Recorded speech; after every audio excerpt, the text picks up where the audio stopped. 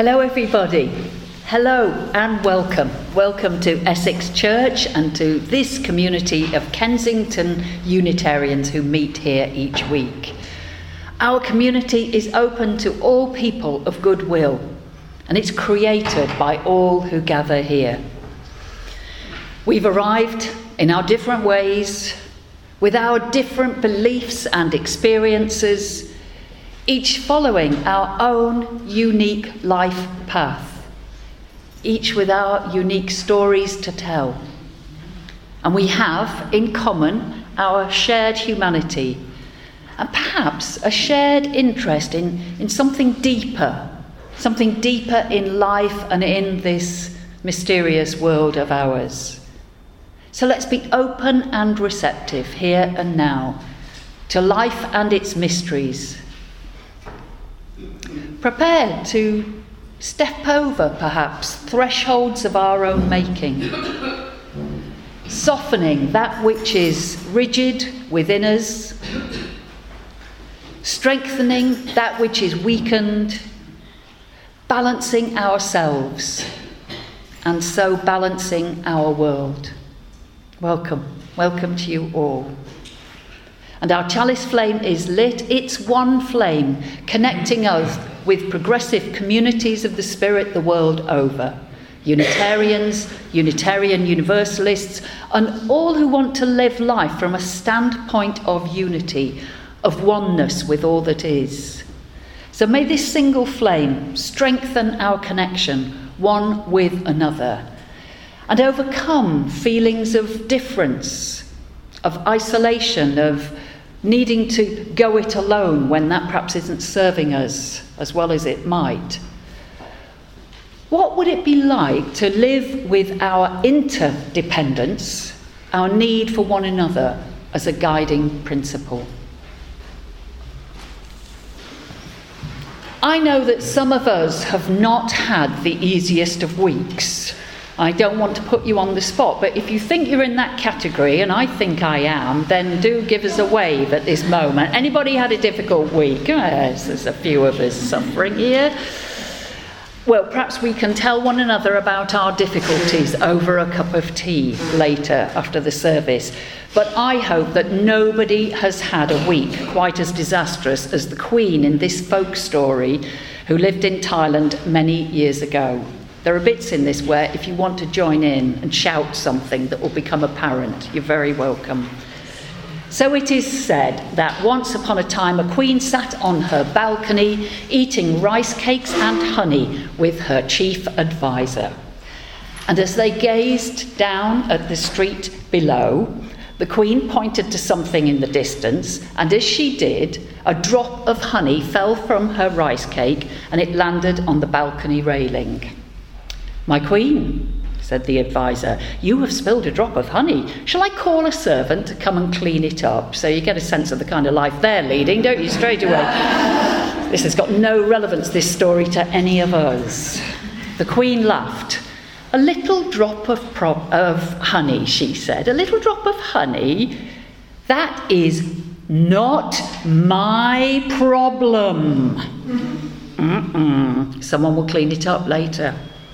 So they went on eating and talking as the drop of honey warmed in the sun and began to slowly drip down the side of the railing until it landed in the street with a plop. "Your Highness," said the advisor, who was clearly on the ball that morning, "that drop of honey has now fallen into the street and it's attracting flies. Shouldn't we call a servant to come and clean it up?" But again, the Queen yawned lazily and replied, "A little drop of honey and a few flies are not my problem. Someone will deal with it later." Soon, a lizard darted out from underneath the palace wall, began to catch the flies on her tongue, as lizards do. Then a cat sprang from the baker's shop and began to bat the lizard back and forth, as cats do, just like a toy. Just then, a dog charged out from the butcher's shop and began to bite the cat on the neck, as dogs do. "Your Highness," the advisor implored, "now the flies have attracted a lizard, which has attracted a cat, which is now being attacked by a dog. Shouldn't we call someone to stop the fight?" The Queen only shook her head at the advisor. "Won't you relax? The simple, silly animal fight. That's not my problem. Someone else will see to it." And in fact, the baker did see to it. Phew. She saw the dog attacking her cat and ran out with her rolling pin, began to hit the dog. The butcher heard his dog howling, ran out with his broom and began to hit the cat. Soon the butcher and the baker were hitting each other. Then the neighbouring shopkeepers took their sides, joined in the fight. Then some soldiers came along. Some knew the butcher, some knew the baker, so they took their sides and the battle grew. It grew and grew until the battle was raging through the town, and then somebody. If you ever find yourself in this situation, don't take this next stage, okay? Took a flaming torch from a wall and hurled it through a window. Fire raged, and it eventually spread to the palace. The next thing they knew, the Queen and her advisor were being escorted down a ladder from the balcony into the street because the palace itself was in flames. And later that day, when the Queen and the advisor were standing, surveying the ruins of their town and their palace, suddenly the Queen stopped in the street underneath where her balcony had been, and she stooped down and saw a little puddle there on the ground. "Uh-oh, it's honey," she remembered. "I guess I should have cleaned that honey up in the first place, and now my whole palace has been lost because of it." And that, was the very last day that particular Queen ever said, "It's not my problem." And I think our children are now leaving for their group, and if you can think of any circumstances that are not your problem, I'd be glad to hear of them. So we're moving into our time of reflection and prayer now, and we're remembering that this day, the 27th of January, is designated as Holocaust Memorial Day. On the 27th of January in 1945, the concentration camp at Auschwitz was liberated. Particularly this year, we also remember those who lost their lives and their homes and their loved ones in the genocide in Rwanda, which happened 25 years ago now. We're all called, aren't we, to bear witness to humanity's ability to turn against itself and to create false divisions based on race, religion, ethnicity, political affiliations maybe.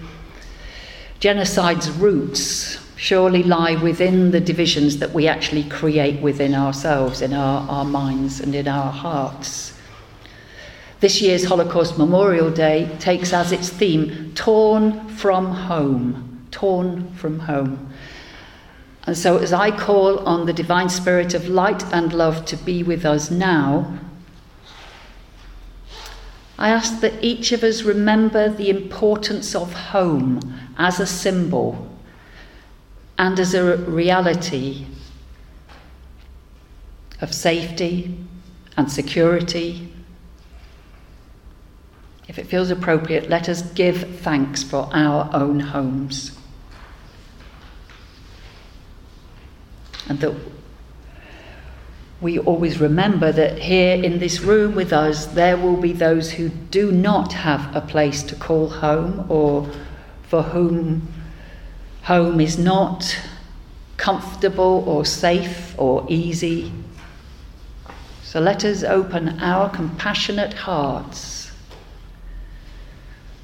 for those who long for a place to rest their heads, who long for a place once again that they can call home.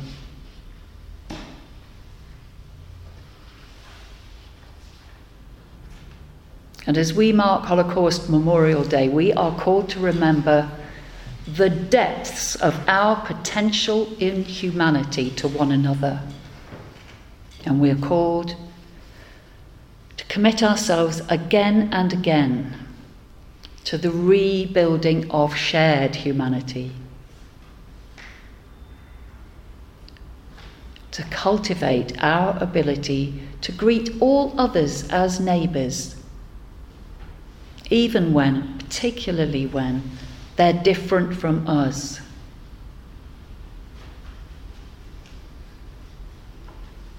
And when we hear of other people's problems, let us own our collective involvement in all the world's issues. Let us take shared responsibility for the problems of our world, knowing that we cannot live for ourselves alone.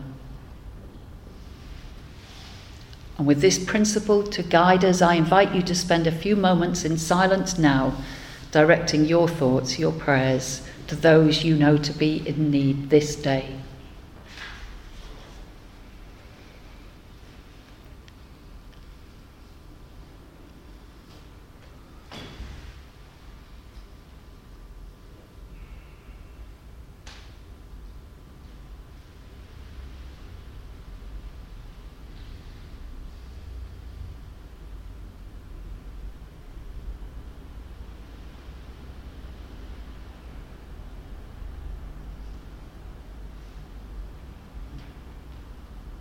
And let us own our individual and collective potential for wrongdoing. Forgive us our trespasses as we forgive those who trespass against us.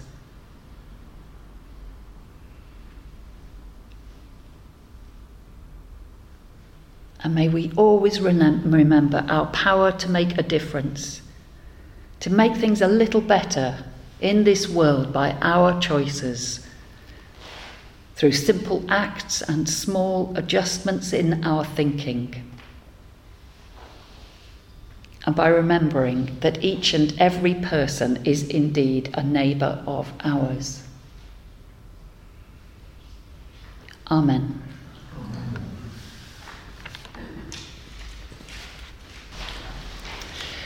This reading comes from a book of readings by the Reverend Meg Barnhouse. Those of you who know Kate Brown, who's a member of this congregation, but who also lives in Austin, Texas. Meg Barnhouse is the marvellous minister of the Unitarian Universalist congregation there. And there's an open invitation for all of us to go on a congregational trip to Texas one day. And if you'd speak to Juliet, our treasurer, later, she'll, I'm sure, be making the arrangements for the financing of that. I want to go because I think I'd like Meg Barnhouse very much indeed. She's very funny, but actually this is quite a serious reading. She wrote this when the effects of Hurricane Katrina were being first seen, the effects on New Orleans. And she's talking about the difficulties we experience when we feel overwhelmed by this state of our world. See if this speaks to you at all. Like most of America, I've been watching images of war and natural disasters on my television. I try to imagine New Orleans right after Katrina hit. The music has fallen silent. The kitchens are still and sour instead of bustling and fragrant. And people on the streets look stunned. I try to imagine spending 2 days with my tall teenage sons in a shelter where we have no food, no water. We hear babies crying with hunger. The veneer of civilization is cracking and no one knows where this will end. And we're all aching to know when help will come and why it hasn't arrived already. Sometimes I try to imagine my family is really poor, trying to live on a minimum wage. Every day a crisis. I think I would give up after a week of the kind of life that some people wake up to every morning. I can't stretch my life experience far enough to subtract not only my car, but my in-home washer and dryer, my bug-free house, my good foundation of health, my trust-inspiring white female face. What would life be like without these? I meet people at church in my town who know the answer. I watch as they reach out to the government, to me, and I struggle to open my heart to all that suffering, to look it full in the face and grieve with them, and yet keep going with my life. I think of that parable of the Good Samaritan, a story I was raised on. The good man on the road passes a stranger who's been beaten and robbed and left in a ditch. He helps him, gets him a place to stay, food, clothes. That's how I'm supposed to be. But what if there was a stranger in the ditch every time the Samaritan walked that road? What if there were 10, 100 every time? What would he do then? The need is overwhelming. I don't know what to do. I don't know how to think about this. It's all I can do not to look away. And sometimes I write that check. I shop for extras for the food bank. It's one step at a time. One thing after another, deciding every day whether to look and help or look away. And I don't blame people for wanting to rest and to look away for a time. You can only be on the front lines a short while, then you have to drop back and let others take your place. I feel strong right now, but who knows how long that will last. I do what I can. There are so many heroes in a time of disaster, but there are also people who help by doing small things often, even in the ordinary times. I think of the words of Adrian Rich in the back of my church's hymn book. My heart is moved by all I cannot save. So much has been destroyed, and I have to cast my lot with those who, age after age, perversely, with no extraordinary power, reconstitute the world.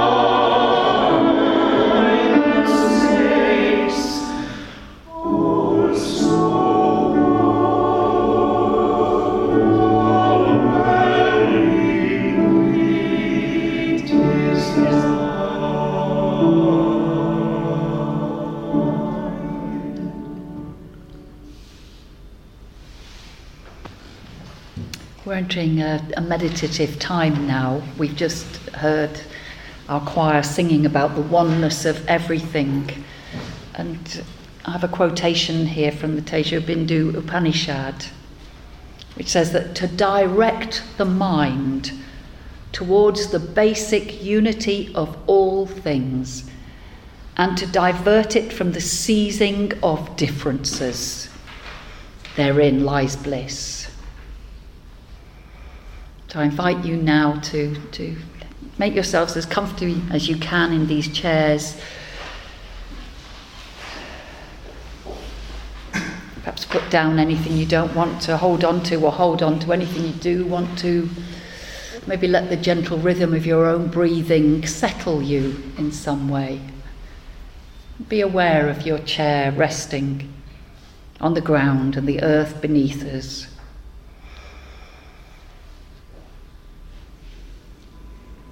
And as we share a good few minutes of stillness and silence together now, think, if you wish, about the unity of all things. Hold that as your compass to bring you away from the looking for differences. Hold instead to the unity of all things.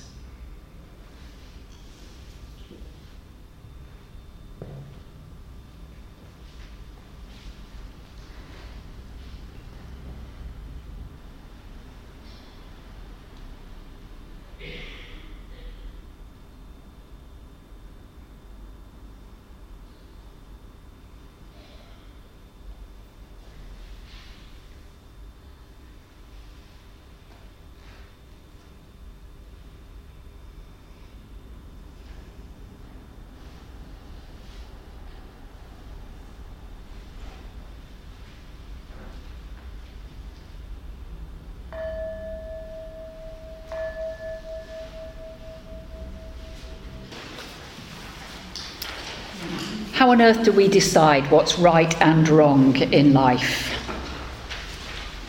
It's a choice we might find ourselves making a number of times each day. Should I say this? Should I do this? What might the consequences be of this action? How might the other person feel and respond? I reckon we'll all have made some moral choices this week. Some of them we may have been fully aware of. Some of them will have been quite unconscious. Probably not many of us will have stolen anything this week. Don't put your hands up for this one. But I did borrow a church toilet roll when we were running out up in my flat, and it was raining and I didn't want to get wet. And more than likely I'm going to forget to put that toilet roll back. Can you feel the grey areas of morality spreading already? We'd like to think that morality was a clear-cut matter, but for many of us, much of the time, morality can be vague and uncertain. It's certainly socially passed on. It's taught in families, in our education systems, quite unconsciously much of the time. Our personal and social morality is then upheld by our legal systems. Oh, but it's not straightforward, is it? If you delve a little. It's not straightforward because different parts of our social systems have very different takes on what is acceptable and unacceptable behaviour. And we ourselves then make morality into something very personal and usually very private. Now, do you check your change when you're given it in a shop? I mean, I bet you're all really sensible. I bet you check your bank statements as well, don't you? But it's taken me a long time to get into checking my change in shops. And if an assistant gives you too much change back, do you tell them? Again, don't show. So I rarely check my change, though I do try to do more. And I never used to give change back if I realised I had been overchanged, as they say, until a friend's daughter worked for a well-known high street retailer, but who shall be nameless, although frankly I think they should know better. But this daughter told me what a tough time that she had at the end of every shift at the end of every day, when the money in her till did not fit what the till was saying. Now, my previous moral stance on this would have been, they're a big company, it's their tough luck. But once I realised that an individual, real human being who I knew was involved, my moral stance changed. So we all have moral principles that are guiding our ways of being in this world. And one of the messages, I think, of today's service is that it's worth taking our principles out from time to time and inspecting them, checking where they came from, and if we approve of them still. Because we humans have a remarkable ability to fool ourselves, don't we? I've always thought it's one of the weakest arguments ever for why we should have religion as a positive aspect of human society. You'll know the argument, the one that goes, we need a concept of God watching over us in order to ensure that we do the right thing. Don't make me laugh. I found these words from American writer Archibald MacLeish helpful when he wrote that religion it is at its best when it makes us ask hard questions of ourselves, and it's at its worst when it deludes us into thinking that we have all the answers for everybody else. And I think I'd add to that, when it deludes us into thinking that we're right and others are wrong. A survey result announced this week as part of the publicity for the Holocaust Memorial Day found that 1 in 20 people here in the UK deny that the Holocaust happened during the Second World War, and 1 in 12 of us seriously underestimate the numbers of people that were killed. And we all know, don't we, that throughout history, people have at times turned against others as a group and tried to destroy them in their entirety simply because of who they are. What colour their skin, their religion, their ethnic origin, their family name even, or where they live, their neighbourhood. And we know that some of the people who committed such atrocities were kindly family members who loved their children and their pets, and who had been pleasant enough neighbours of those who they later attacked. And we know that many of the attackers were churchgoers, and that church institutions were even part of the genocide itself, particularly apparent in some areas of the Rwandan atrocities.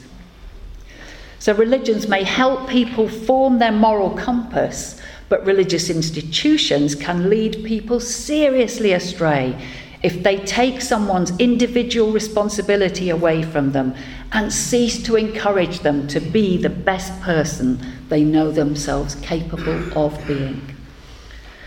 That word, responsibility, is one I've kept coming back to this week as I've explored this idea of an inner moral compass guiding our steps in life. In this week, when we've been shocked by the bursting of that dam at an iron ore mine in southeastern Brazil, we're reminded, are we not, of the greed of both individuals but also of economic structures in our world. That capitalist urge to make money by cutting corners and by avoiding regulations. Dams don't burst if they are built and maintained properly.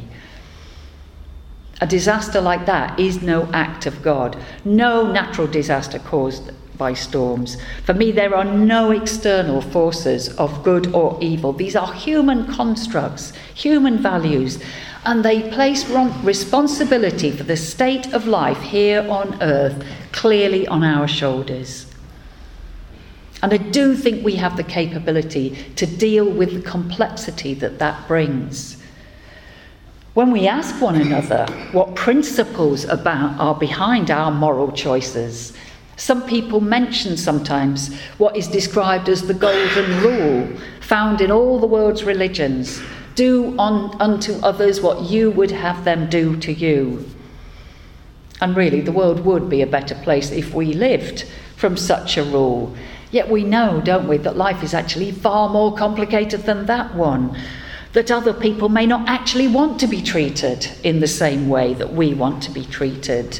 that this kind of morality actually requires getting to know somebody and understand their life story. Earlier on, we heard the story of the Queen eating honey and rice cakes on her balcony, who she was so sure that it wasn't her problem when that drop of honey fell to the street below. And then one drop of honey led to the street fight, and eventually she lost her palace. If only life was that simple. Did any of you remember this nursery rhyme? It came to me because I heard somebody singing it a couple of weeks ago to their little one. This is said to stretch back to the 15th century and Richard III's death on Boswell Field where his horse fell. For want of a nail, the shoe was lost. For want of a shoe, the horse was lost. For want of a horse, the rider was lost. For want of a rider, the message was lost. For want of a message, the battle was lost. For want of a battle, the kingdom was lost. And all for the want of a horseshoe nail. Well, let this be a warning to us all. Which of us wants to end up buried under a car park in Leicester like poor Richard III? If you're visitors from foreign lands, somebody will explain that to you over coffee later. In the 12 Steps programme of Alcoholics Anonymous, step 4 asks that we conduct a searching and fearless moral inventory of ourselves. This step is not for the faint-hearted, and it really should be done only when we are in a strong enough place in life to conduct it. But it is worth it, isn't it? Time to time, taking a long look at ourselves, just to check that our moral compass is still working, is still active, is still aligned with the way that we choose to be in life. And to tell ourselves that though we cannot take on responsibility for every issue that our world is facing, it's worth doing the little we can with the little we have. For who knows, our small act might be the equivalent of sorting Richard III's horseshoe nail. Just imagine how the course of history might have altered had that been done, or the Queen's drop of honey. Our small choices might, just might, change this world. Amen.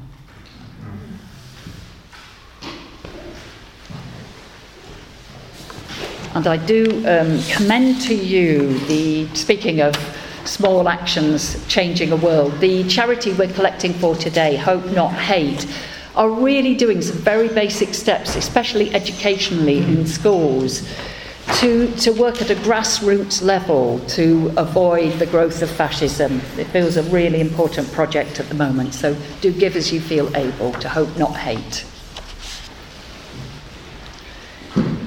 Martin Luther King Jr. wrote that the ultimate measure of a person is not where they stand in moments of comfort and convenience, but where they stand in times of challenge and controversy. In the week ahead, may you be blessed with the strength you need to stand up for that which you know to be right. In the week ahead, may you be blessed with the humility to know that your cherished opinions and points of view might actually be wrong. And in the week ahead, may you be blessed by the spirit of right action, guiding your steps for the greater good of all. Amen. Go well and blessed be.